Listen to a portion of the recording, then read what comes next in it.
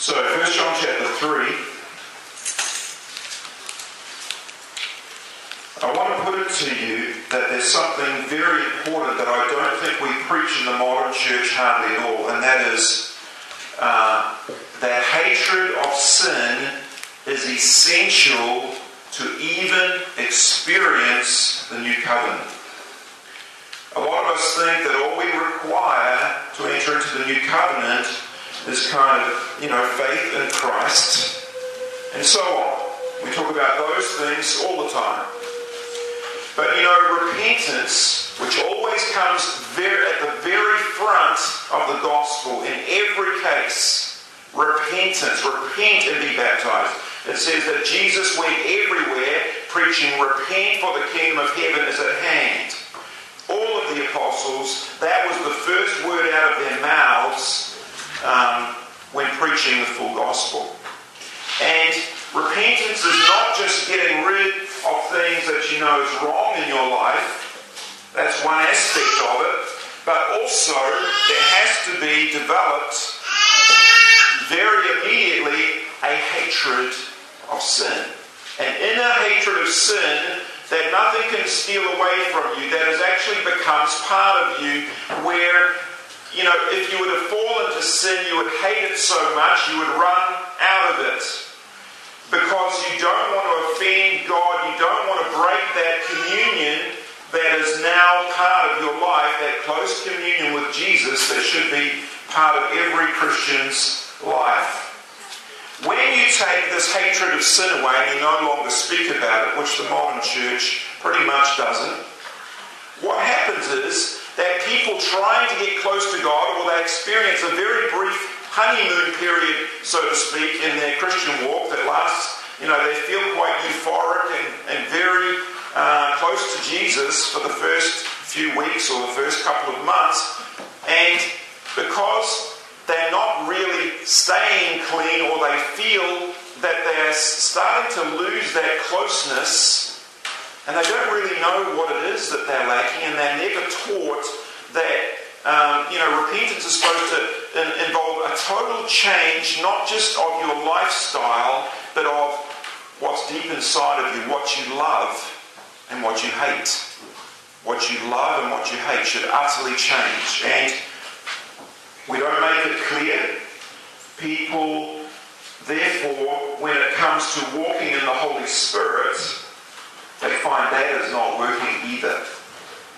So the whole new covenant starts to fall over if the repentance at the beginning is not well-founded, is not utterly deep. Okay? So we're looking at 1 John chapter 3,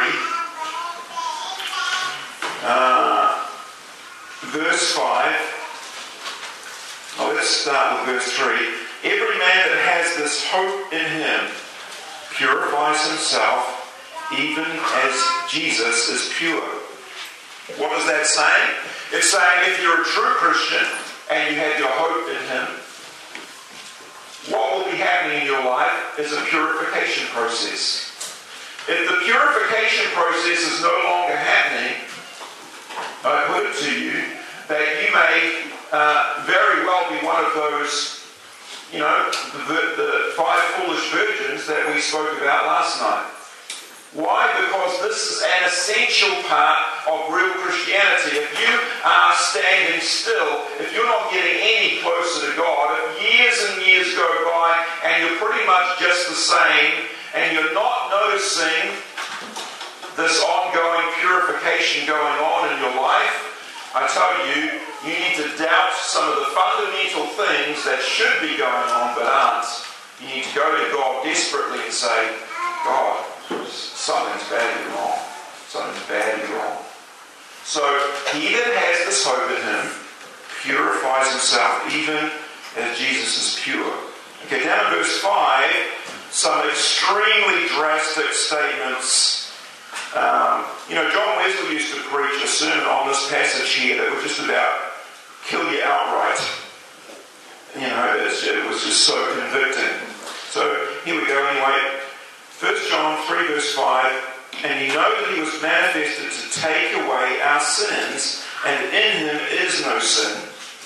Whosoever abides in him does does not sin. Whosoever sins has not seen him, neither known him. Little children, let no man deceive you. He that does righteousness is righteous, even as he, Jesus, is righteous. He that commits sin is of the devil, for the devil sins from the beginning.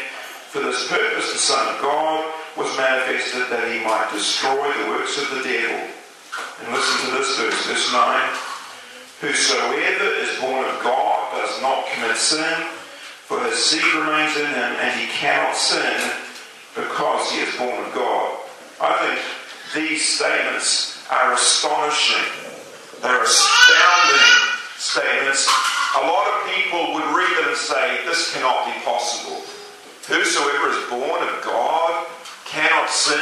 You know, that word there is in the present continuous tense, which means he cannot continue to sin. It's something that becomes foreign. In fact, we're supposed to experience the righteousness of Jesus living in us to such a degree that sin is no longer becomes a natural part of our lives at all. Do you realize when we say things like this, it's no longer I that live, but Christ that lives in me? Do you know what we're actually saying? We're saying that the righteousness of Jesus lives in us so strongly that we feel clean before God. That the righteousness of Jesus lives in us so strongly that we become, as it were, sons of God who walk before Him clean. And we experience that cleanness as though it was ours. This is so difficult for people to get a hold of, and I want to tell you what we're talking about is really faith. You know, when I'm told to trust in Jesus, to put my faith in Jesus, what actually is that? And we talk about this endlessly as though we absolutely have it nailed down what this is. I want to tell you what I'm supposed to be doing with real New Testament faith is this. Experiencing God's cleanness filling my life, walking in it as though it was my own cleanness, experiencing that cleanness as though I never had, as though Adam never fell. Remember that Jesus is supposed to, and of course has, restored everything that Adam lost. What was the main thing Adam lost? He lost his purity, he lost his innocence, and his communion with God, which used to be like this. It says that Adam walked with God in the cool of the evening. They were like best friends. Unless you have holiness, the Bible says, no man shall see the Lord. You see, you have to have holiness to get that close to God. And, of course, we look at humanity and we even look at ourselves and we look at the church as we know it and we say, how can we ever get that close to God? And especially your average human being, completely unredeemed. How does any human being so at fault, so dirty on the inside and the outside, how is any human to get back into that garden closeness with God? And I say, Christ paid every price in order for that to happen. So why is it not? Why do Christians still, if you really get talking to them, many of them feel unclean, or they have a yo-yo-like existence in their relationship with God, and they say, I feel really close to God today, but yesterday I had a real bad day, with my sense of communion with God, because I didn't feel quite right with God yesterday, but today I'm better. And I say to that, listen, you surely must be trusting then and looking upon yourself to be your own righteousness. If that's the experience you're having. Do you know Jesus doesn't have any bad days? If Christ is in us, the hope of glory, Christ in us, the hope of glory, do you realize what that means? It means that I'm not supposed to trust in Andrew Strong to be perfect every day. Such a thing I know for sure is impossible. I'm not going to trust in Andrew Strong to be perfect every day. Who am I going to put all of my trust in? Jesus Christ inside of me to be perfect every day. When I come before God, the holy God of all the universe, I won't be and saying, "Hi God, it's me. I come in my own righteousness because you've made me perfect inside and outside, and now all is well," I'll be saying, "Listen, God, I come only putting up front, in front of me, the shield I place in front of me is the righteousness of Christ." But here's the thing. We should experience that righteousness as though it was ours. And this is where many Christians say, "I don't know if I can go there with that." They say, "Yeah, I don't know if I can feel that cleanness." That's a radical thought, that not only would we be in theory made clean before God, but that we would experience it as though it was ours. Now that is an interesting thought. And I want to tell you, that is what the New Testament teaches. That's what the book of Romans is about. If you ever pick up an interesting book by Watchman Nee called The Normal Christian Life, that's what that book is about. It's taken from the book of Romans, saying we should walk in this as a normal state. Jesus purchased this for us, that we would walk as Adam walked, that we would have communion with God every day without any effort. Why? Because I cannot improve on the righteousness of Jesus no matter what I do. If I can walk in Him, if I can be clothed in Christ, which is what the New Testament teaches us, that I will be clothed in Christ. If it's true that it's no longer I that live, but Christ that lives in me, surely I should feel clean. Surely I should feel clean. Not because I'm Superman, not because I'm Mr. Perfection. This shell of mine, I want to tell you, will still be being perfected until the day I die. It will never be utterly perfect, even though I might, let's say, live into my 80s. This old shell that I'm dragging around with me, it cannot inherit the kingdom of God. You realize that our body is so corrupted that even after we become Christians, and if we've been Spirit-filled for years, this old thing still will be discarded and thrown away, and we will inherit the kingdom of God with a new body. Do you understand that? This old thing will not do. And so a lot of us have a theory going on, and we say, yes, I believe and I trust in Christ. And they say, I put my faith in Christ.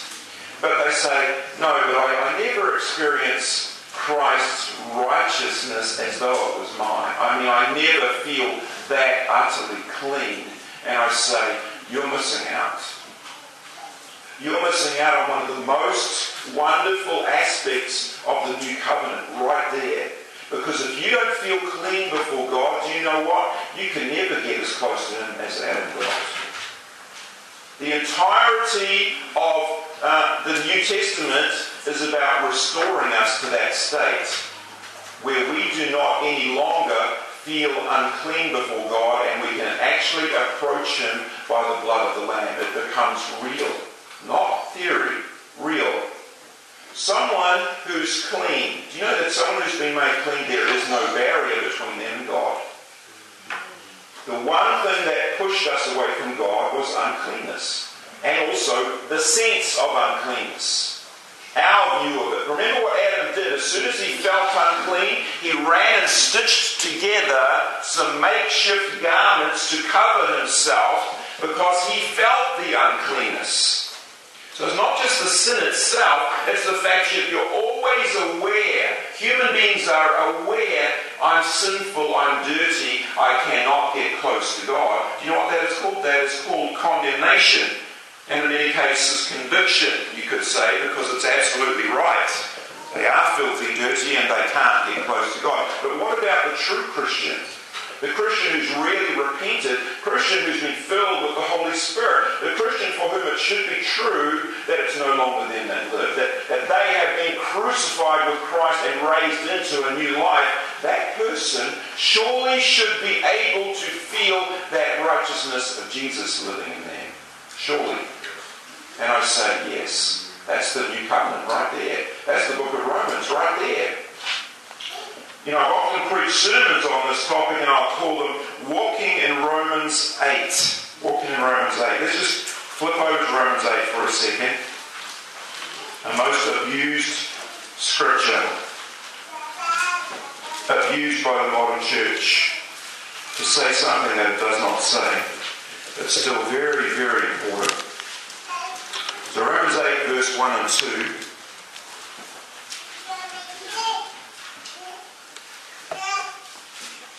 It says, there is therefore now no condemnation to them that are what? To them that are in Christ Jesus, who walk not after the flesh, but after the Spirit. For the law of the Spirit of life in Christ Jesus has made me free from the law of sin and death. That's talking about an experience right there.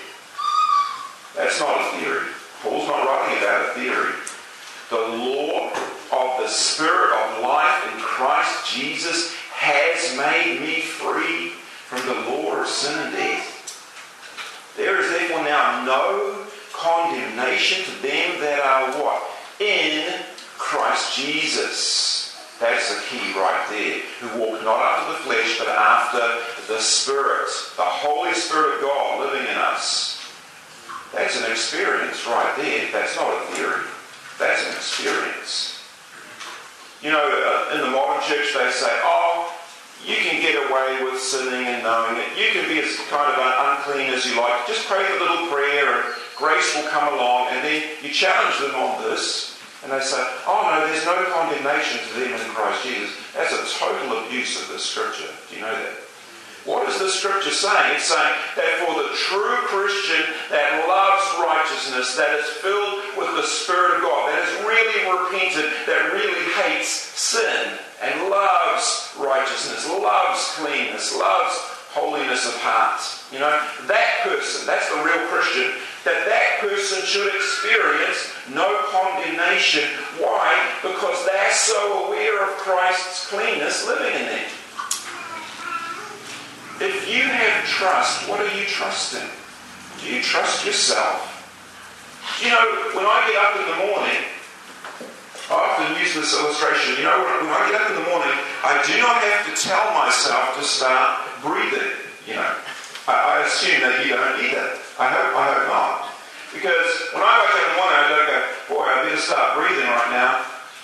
You know, I better keep myself breathing all day. It's going to be hard. It's going to be tough. I'm going to just strive a lot to keep myself breathing, but I might be okay. I think I'll make it through. I don't do that.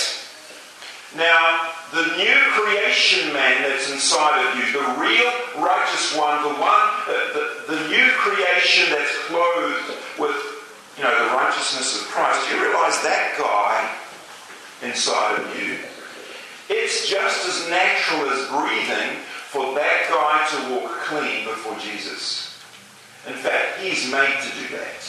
When you were born again, when you were born from above, when God's Spirit was placed in you, when God breathed a massive, fresh breath of air into you that is, you know, the Holy Spirit of God, into you, brought you to new life. Do you realise that new life inside of you, it's nature to walk clean before God. It doesn't have to try hard.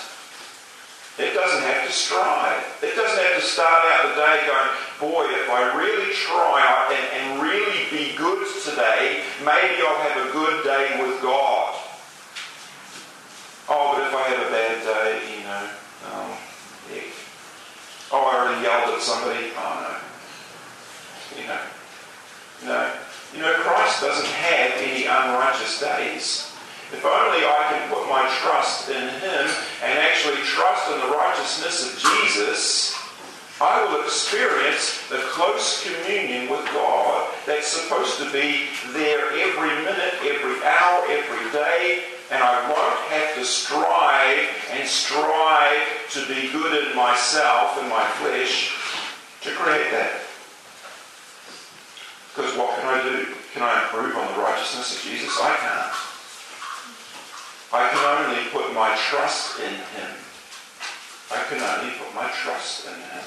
What am I trusting? I'm not going to trust me.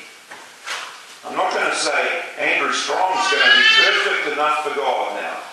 Andrew Strong is going to be absolutely perfect enough for God. I'm not not idiot enough to ever say such a thing. I'll be arriving on Judgment Day saying, God, please do not judge me by Andrew Strong. Please, I hold up this shield of the righteousness of Christ in front of me. God, I trust entirely in that, not in myself to save me. You realize, of course, what the white garment is worth. I often make the comment that, if Bill Gates finds himself in need of one of these robes on the Day of Judgment, that even if he offers to pay $50 billion for one white robe, the robe is simply too expensive for him to buy.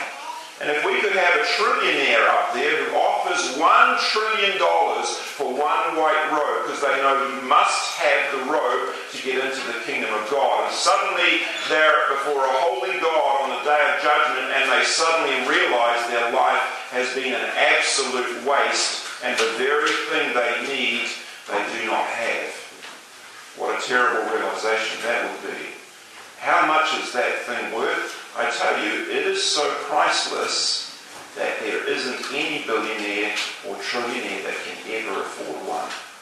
So God has to give that white robe away for free. What did it cost him to get it? It cost him everything. God risked everything to make the way for us to be righteous before him, to get Adam back. God risked everything. He risked his son and took the most extreme, extraordinary risks to send him down to this old place, this hellhole down here. He risked everything.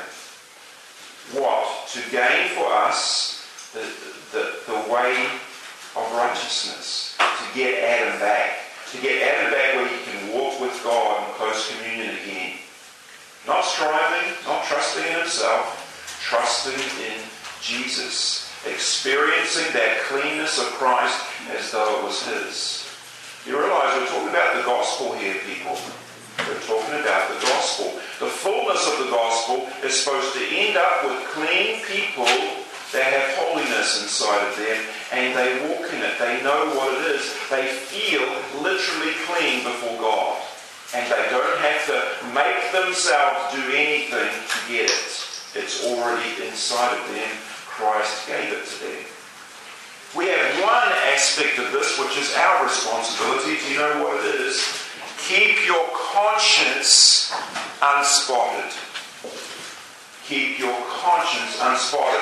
In other words, Christ gives you a white robe. It's washed in the blood of Jesus. When it is given to you, it is utterly clean. But many people, because they're not taught or because their hearts still, and this is why I said hatred of sin is so important, they still love bits and pieces of their old life, and they go out and soil that robe up and get black spots on it, and we don't even teach people, how to get before God and confess your sin and get right with him and get clean. And so we have hidden sin, secret sin all through the modern church because we don't preach the basics to them. Do you know what we're supposed to walk before God with? A clean conscience.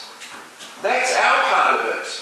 God is not going to just come down one day and clean your conscience for you. It's the part of the deal that we are supposed to, if we're aware of these black spots on that white robe, we are the ones who should go to God and deal with it with absolute honesty before him and say, God, this is what I have done. And God, I turn from it today and let it be far from me. Amen? Repentance. And because most of the church doesn't ever experience that, they then don't really know how to walk in that place. You realize this is not a one-time deal where we get clean at the start. It is a walking business. Turn with me, please, to Hebrews chapter 10. Show you how important the conscience is. In 1 Peter it says, talking about salvation itself, Peter says, it's the answer of a good conscience towards God. Think of that for a minute. The answer of a good conscience towards God. It's almost like God would send out a query, like you do when you're pinging a computer. So you can send out a ping on a computer and it'll ping back to you. Its IP address or whatever. Ping, ping. God sends out a query. If our conscience is clean, it says so to God. But what happens with all those thousands of people who just don't bother? Their conscience is sending back to God a little scream saying, I'm sorry, unclean, unclean, unclean. Not the kind of ping I want to be sending out. And none of us, obviously. Hebrews chapter 10, verse 22. Let us draw near with a true heart and full assurance of faith. Notice how important the heart is to God. A lot of people say, I can clean all the outward stuff. When they do repentance, they think, I'll get rid of the obvious sins that are so obvious to everybody. The heart is so important to God. And those are the things that can remain hidden and often do. Let us draw near with a true heart, in full assurance of faith, having our hearts sprinkled from an evil conscience and our bodies washed with pure water. There it all is, in one verse. Now, if we experience this, do you realise we don't have any yo-yo days anymore? Why? Because I don't wake up one day trusting in Christ to be my righteousness and wake up the next day not doing so. I wake up every day and Christ should be my righteousness every day. And not only that, I should experience His cleanness living in me. It is no longer I that live, but Christ that lives in me. We preach this and we say we believe it, and I tell you, for most people it's a theory, it's not a fact. It's not something they live in, and I put it to you again, this is just the new covenant that we're talking about. It's nothing extraordinary. It's what the new creation wants to live in at all times. Cleanness before God. What happens when you're in cleanness before God? You can go into the throne of grace by the blood of Jesus. You can literally walk in there and make your petitions to God. There is no barrier. How close do you walk with God without any effort whatsoever? You walk this close to God, just like Adam did. Why? Christ paid everything to gain that for you. Everything to gain that for you. What are you walking in? What is this called in the Bible? It's called by various names. It's called abiding in Christ. What does the word abiding suggest? It suggests a steady state or a steady walk. Abiding. A constant. Amen? It's not a yo-yo walk. It's not trusting in you. If you're trusting in you, you'll have a yo-yo walk because you'll have a bad day and a good day and a bad day and a good day. That's a yo-yo. I don't want us to live there. I want us to walk in Christ, not in ourselves. If I walk in myself, yes, I'll have plenty of yo-yo days all the time. If I can walk in Christ, if I can put my mind on things that are above, if I can put my mind on trusting in the righteousness of Jesus that lives in me, if I can do those things, I stop having yo-yo days because Christ is perfect every day, and I can experience that even though I don't deserve to. I don't deserve any of this. I was just given it by God. So because we're not teaching these things, yesterday I mentioned what the foundations are. The 6 foundations. And I was saying that's how they got people converted in the Bible. Why are they getting people converted in the Bible? Do you realise what those 6 foundations are? They are the foundations of laying down Christ inside of a person. That's why the gospel can only become truly manifest in somebody by the power of the Holy Spirit, because it's really a supernatural thing. If you have that foundation laid in you, you realise nothing stops you being clean. Nothing. Nothing stops you walking clean. Because all you've got to do is keep your conscience clear. people say, I don't know if I can keep my conscience clear like that. It's sort of like, won't that be really, really hard? And I say, well, surely you'd be aware if any little spot, if you did something and some little spot got on there, if you're in real communion with God, you're instantly aware that that's happened. Why? Because it starts to affect your communion with God. So you instantly want to deal with it. Nobody has to tell you, oh, you better go searching around for spots on that white road. Your conscience is kind of like an alarm system.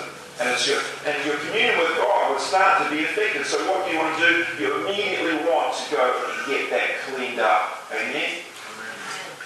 That's just the normal Christian life. And so the vast majority of the time you should be able to walk before God clean today because you've already been given everything you need to do that. If it's no longer you that live, but Christ that lives in you. You've already been given everything you need. He is all. You need nothing else but Him. He is all the righteousness you need. He is all the holiness you need. He is everything. If you have Christ, you don't need anything else. So why do so few walk in this faith? Because that's what it is. We're talking about faith here. People think we're talking about some extraordinary thing. I tell you, in the New Covenant, it is a deeper, you could say, I guess a deeper expression of what we should understand. But I tell you, there's nothing extraordinary or out of the way about this. We are still talking about faith. It's just that in a deeper sense, we don't just trust Christ for our salvation. We trust Christ that He would be our cleanness for us and that we would experience that. That we would experience that. That I will not have to go out there and beat myself up every day to try and make myself better before God today. I ain't going to do that. I'm going to trust in Jesus. I'm not going to go out there and live under the law today. I'm going to go out there and experience Christ in me, the hope of glory. I'm not going to make a little list of rules of do's and don'ts for myself to try and make myself a better person. I want Christ to be living in me and me to experience that so greatly that I don't have to change myself because Christ is changing me. This is the New Testament. The New Testament is not about the law, it's about the walk of the Spirit. Victory over sin. Living a life clean before Jesus, not by anything you can do, but by the blood of Christ that washes us clean. Amen? That's why you get the old hymns. Let me close with this. I'm sure many of you have heard it. I quote it often in my preaching. You know, those old revival hymns about the blood of Jesus. Usually they're written by people that really, really know that something's happened to them and they have been made clean. They know this experience. They want to write about it and they write a hymn about it. So, you know, have you been to Jesus for the cleansing power? Are you washed in the blood of the Lamb? Are you fully trusting in His grace this hour? Are you washed in the blood of the Lamb? Are your garments spotless, the song goes. Your garments spotless, are they as white as snow? Are you washed in the blood of the Lamb? This is everything I'm talking about today. We're still talking gospel truths here. You know, we're still talking trust and faith in Christ here. And experiencing it as being real. That's the key. Okay, I think we should pray. So please stand up with me because I would like to pray for us all that this becomes not just a momentary reality, not something we hear about, but something that's a daily experience for all of us and a deeply seated thing that does not go away, but is part of our lives. So if that's what you want to pray for and agree with me on, please just raise your hands to heaven right now because I'm going to pray for all of us that this would become absolutely integrated into us so deeply. Father God, I just pray for all of us, Father, that are raising our hands to heaven before you, God. Father, we want to experience the cleansing and the deep cleanness of Jesus as though it was ours, God. We want to experience this as reality, God. We want to walk in Romans chapter 8, where there's no condemnation, but there's a new law in operation in our lives. The law of the Spirit of life in Christ Jesus. We want it to be no longer I that live, but Christ that lives in me. Father, make it real to us. That we would walk in real liberty, oh God, because we are walking in the Spirit, the Holy Spirit of the living God. That we would know this cleanness, even though it wasn't ours, it's yours, God. And all we have to do is receive that cleanness and walk in it, Father. We know it's Christ. He's done everything for us.